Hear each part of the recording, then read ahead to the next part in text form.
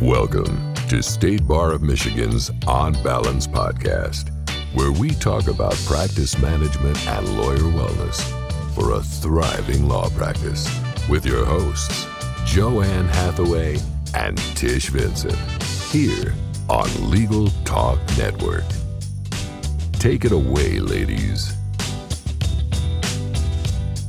Hello, and welcome to another edition of the State Bar of Michigan's On Balance podcast on Legal Talk Network. I'm Tish Vincent. And I'm Joanne Hathaway. We're very pleased to have Dave Reese, of counsel attorney with the law firm of Clark Hill in Pittsburgh, Pennsylvania, join us today as our podcast guest for the second part of this two-part podcast series to talk about cybersecurity practices that won't bust your budget, some practical tips.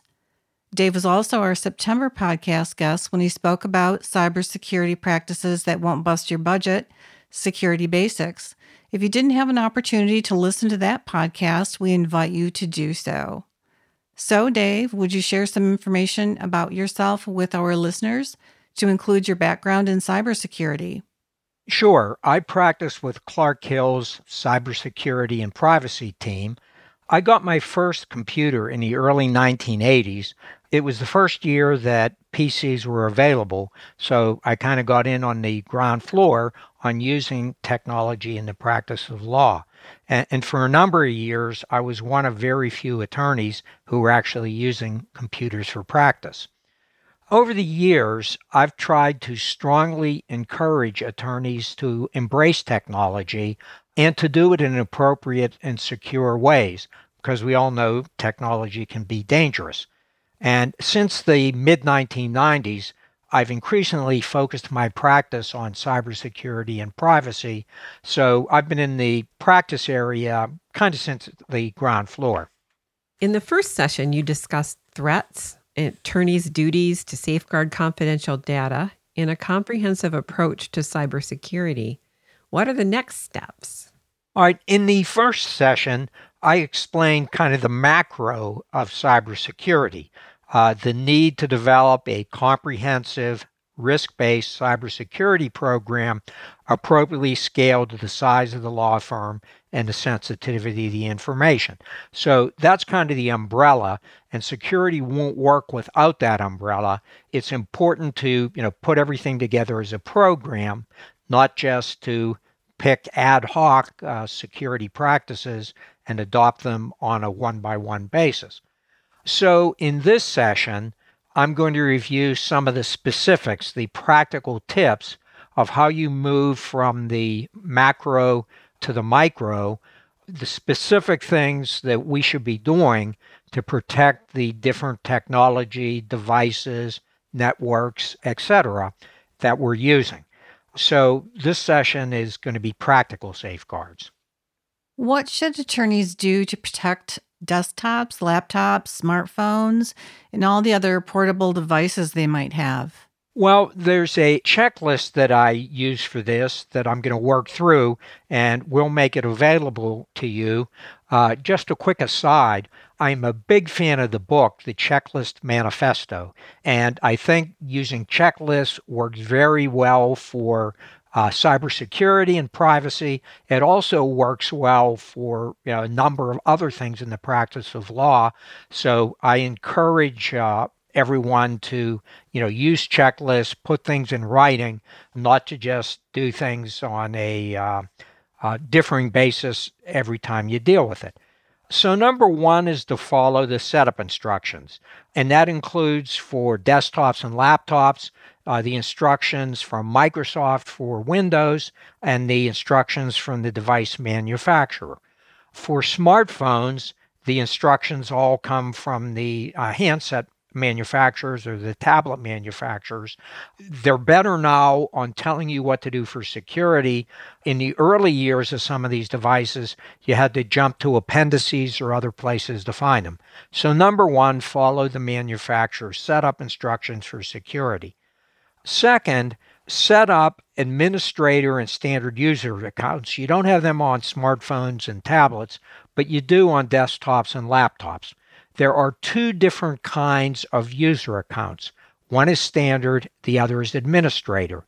For installing software, for making certain changes to the device and the operating system, you have to be in an administrator account. If you set them both up and you use the standard user account most of the time, some malware can't take over the computer. It's not total protection, but it is strong protection. Number 3 is to use a strong password or passphrase.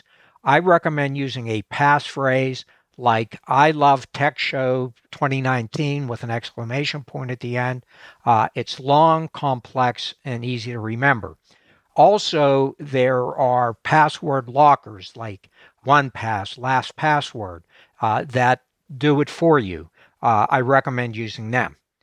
Next, set up auto lock after X minutes of inactivity. So you can set up a computer that it will log off after 5, 10, 20 minutes of activity. That way, if you walk away from your computer or your phone or other device, someone can't pick it up and use it because it'll be locked. Also, setting up a lock after a specified number of incorrect logon attempts. That protects it if it's lost or stolen from someone using an automated method to try to guess the password. The strength of that protection is evidenced by the battle between Apple and the FBI on decrypting iPhones after they've locked. Enabling encryption. So on modern Android phones and iPhones, when you put in a passcode or password, they're automatically encrypted, so it's turned on. On laptops and desktops, whether they're Windows or Mac, you have to turn encryption on. The manufacturers have instructions for it. The consumer versions of Windows do not have encryption built in. Professional and Enterprise does. Turn on the firewall. That's turning on a software tool. Install software security and have auto update enabled. Secure the internet browser. There are privacy settings in them, and set them to medium or above because those are both for privacy and security. And then turn off unneeded services. Whatever you have on your desktop, laptop, or other device, if you don't need it, it can present a risk. So turning it off can present that.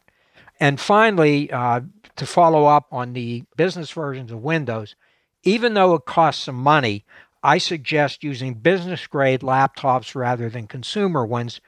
They cost more, but they are more durable. They'll usually last longer than consumer-grade ones, and they have better security capability.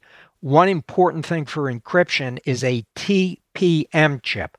That's a Trusted Platform Module chip that business-grade laptops have and consumer ones don't. You can encrypt it without them, but it's more difficult. And again, in Windows, the Professional and Enterprise have built-in encryption called BitLocker. The less expensive ones don't. What should attorneys do to protect servers and networks? All right, so we've talked about what are called the endpoints. Those are the desktops, the laptops, smartphones, portable devices. So next we want to look at the network, what they're connecting to. A small law firm may not even have a network and servers, but if they do, even a small one, it's important to take steps to protect them. And I should mention that most attorneys will need some professional help in setting up network security. On the portable devices, the laptops, desktops, a lot of attorneys, if they are willing to spend the time and follow the directions, it's not difficult to set them up securely. Networks are, and unless an attorney is pretty astute in technology or willing to spend the time to learn it, it's better to get some professional help. So the first step is having strong authentication and access control. That's to get into the network when you log on to the network. It should be a strong password or passphrase, just like on the individual devices. In a network setting, it can be set up with single sign-on so that when you log on to the desktop or laptop, it also logs you into the network. So that will avoid you having to enter the same password twice or having to have separate passwords for the two. Another important step is closing unneeded ports.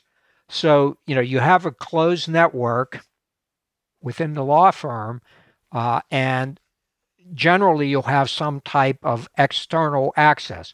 So that'll be for people to get into the network or for the network to connect to various service providers and things of that nature. The connections are usually through like doors in the network that are called ports. So they're like doors or switches. Make sure that you close all the ones that you're not using.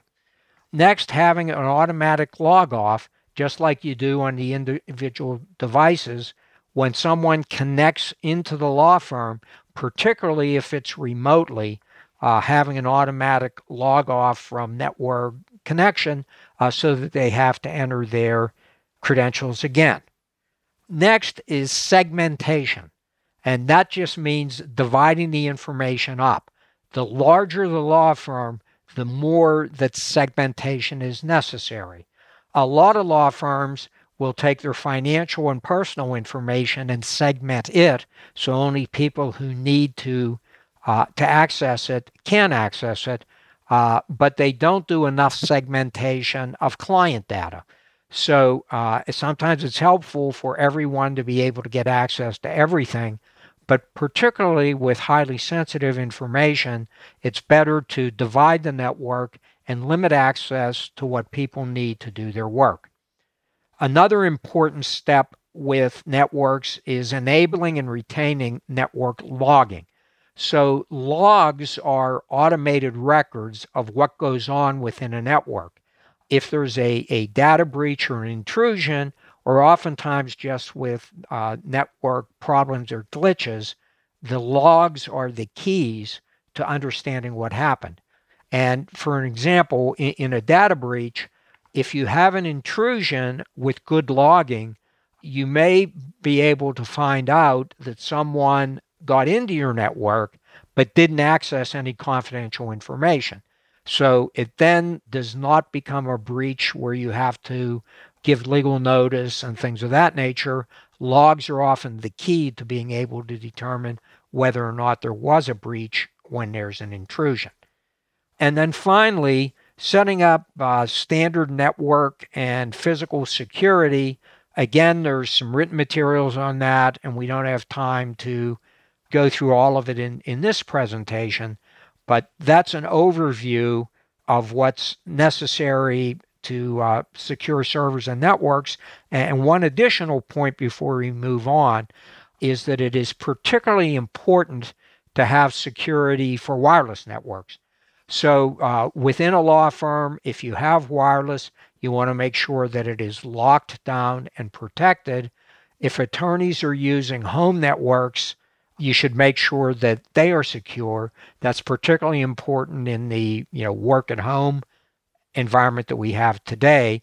This is technical, but there are different wireless security standards. The two current ones are WPA2 and WPA3. If you have an older wireless system that has an older wireless technology, replace it. Also, when you're connecting in from outside, we're going to talk about that a little more in the next segment, but have a virtual private network, a VPN, which gives you an encrypted tunnel over the internet. Be very careful of public wireless networks.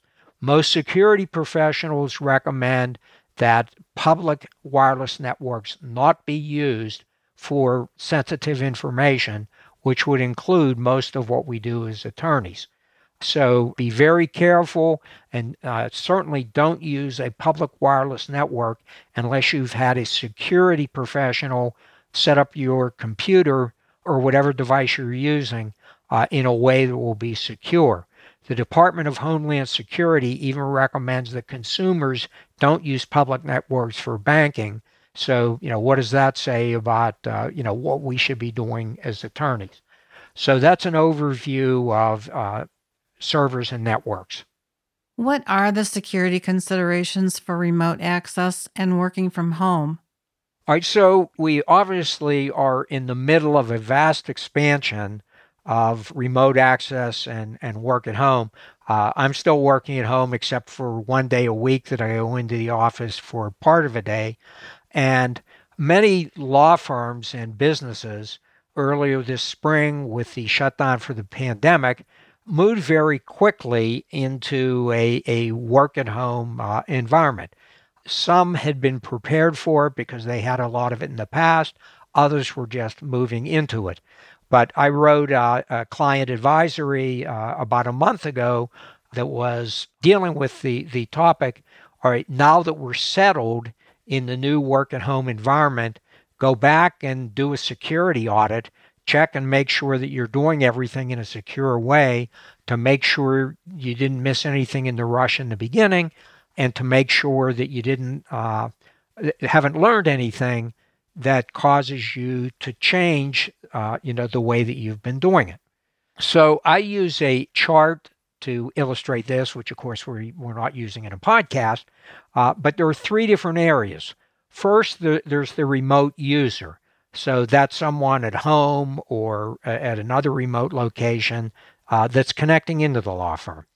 Second, there's the internet. There's the path of communication from wherever the remote user is, and for many of us it's at home now, and into the law firm network. So what we're really putting together here is the kind of steps that we looked at earlier for securing the endpoint devices and for securing networks.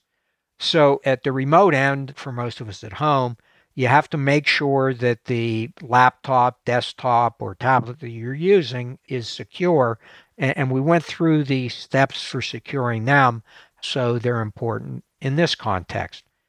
Second, securing the home network. And I mentioned that at the end of the last question. It's making sure that you have an up-to-date wireless access point.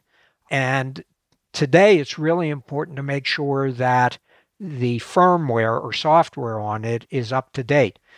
They've been finding vulnerabilities in even newer wireless access points, and they have to be updated.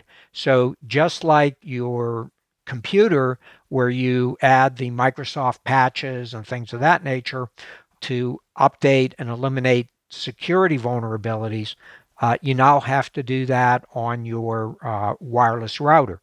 One thing that I recommend if you're going to be working at home a lot, if you have other people at home that are using the wireless, that you set it up with two different wireless networks or two different wireless clouds. So one is more secure. The other one can be one that the kids are on doing their gaming and going to the kind of sites that they do, because it can really be a security risk if you have everything on one wireless network, even if it is securely configured. Next, having a secure internet connection. That's generally going to be using a virtual private network, as I mentioned before, or another type of secure connection so the data can't be intercepted. Now, a few more things to look at home. Having printer security, making sure that whatever is on the computer that you print, that you securely delete it, make sure it's not stored if it's highly sensitive. Might not be necessary for everything, but making sure that a wireless connection to a printer is secure and being careful of what data may be left on it. Next is paper security. Most of us have gotten into the habit of shredding confidential documents in the office when we're discarding them. What about at home? If you're printing confidential client information at home, you need a shredder. You can't just put it out in the trash. Next is physical security. If you have confidential paper information or law firm technology at home, making sure the best you can that it is physically secure. And then the last point on work at home is the danger of bring your own device and home computers. Sometimes attorneys have to do that at home, but it is a real security risk particularly if other family members and kids can use the computers. It's much safer to have a dedicated computer for law firm work or attorney work, rather than a shared home computer. If you have a shared home computer, it's really important to make sure that all the patches are applied to the software, just like on a law firm computer, that you have security software that's up to date. And I would even suggest setting up a separate user account. Just like you can have an administrator account and a standard user account, you can also set up multiple standard user accounts. So that would be another protective step. I already discussed the importance of a secure internet connection, so I'm not going to go over that again. And then at the site that you're logging into, that's often going to be the law firm, but other times it will be a cloud service provider. I'm going to talk about them a little bit later in this session, but it's really important to have a secure connection there and using the multi-factor authentication. We're seeing them on consumer sites now with banks, on shopping sites, but that's where you need, in addition to a username and password, some type of security code. It sometimes comes by text message. The easiest way is using a security app like Duo or Google Authenticator, where you just have to hit an OK or button rather than entering in a code. But that's one of the most important steps for remote access either to the law firm or to cloud services. Then the other steps that I talked about in network security, it's particularly important to have them with remote access, particularly closing off ports that aren't used to limit external access to the law firm to the channels that you want to actually use and are actually authorized. So that's an overview. The remote access and work at home just takes the issues that we have in a network and moves them outside the secure network, and so it adds additional levels of security that need to be addressed. Can you say a little bit more about the security that is proper for cloud services?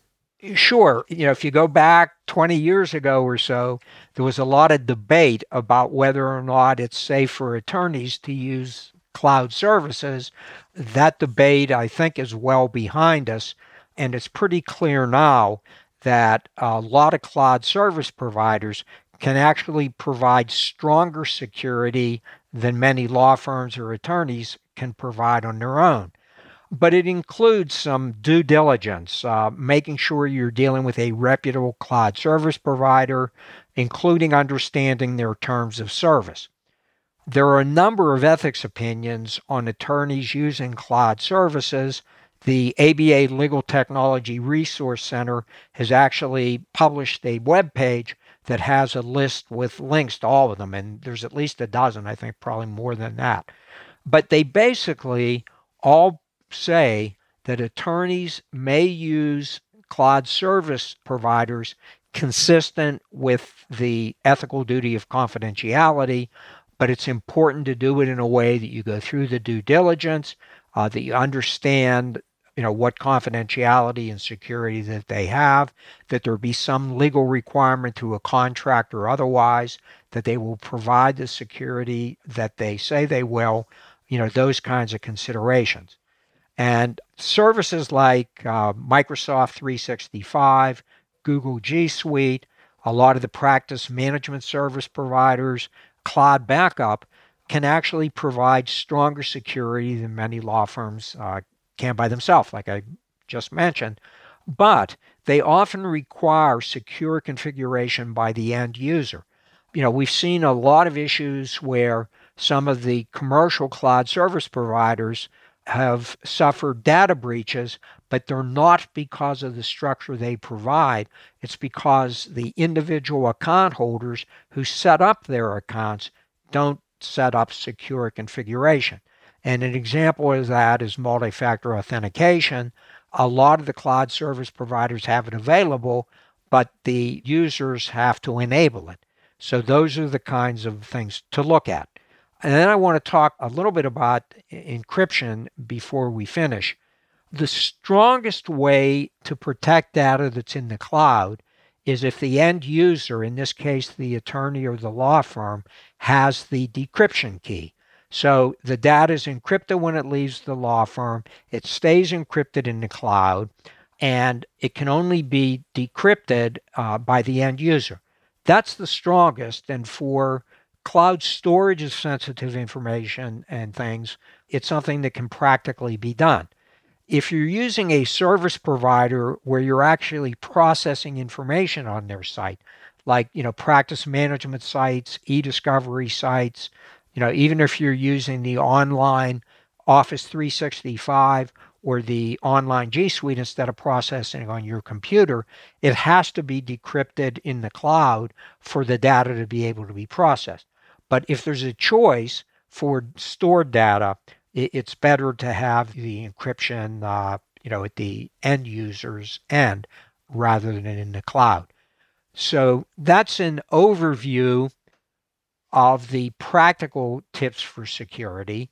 So with the two sessions together, we have the micro in this one, the macro in the early one, and if you combine them, you have a roadmap for providing reasonable security.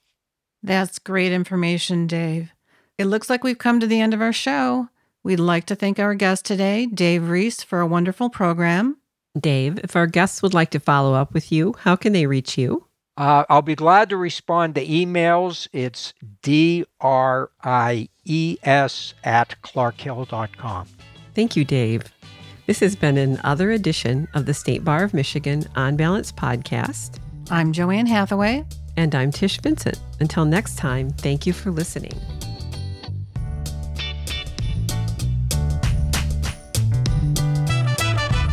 Thank you for listening to the State Bar of Michigan On Balance podcast, brought to you by the State Bar of Michigan and produced by the broadcast professionals at Legal Talk Network. If you'd like more information about today's show, please visit LegalTalkNetwork.com. Subscribe via Apple Podcasts and RSS. Find the State Bar of Michigan and Legal Talk Network on Twitter, Facebook, and LinkedIn. Or download Legal Talk Network's free app in Google Play and iTunes. The views expressed by the participants of this program are their own and do not represent the views of, nor are they endorsed by Legal Talk Network or the State Bar of Michigan, or their respective officers, directors, employees, agents, representatives, shareholders, and subsidiaries. None of the content should be considered legal advice. As always, consult a lawyer.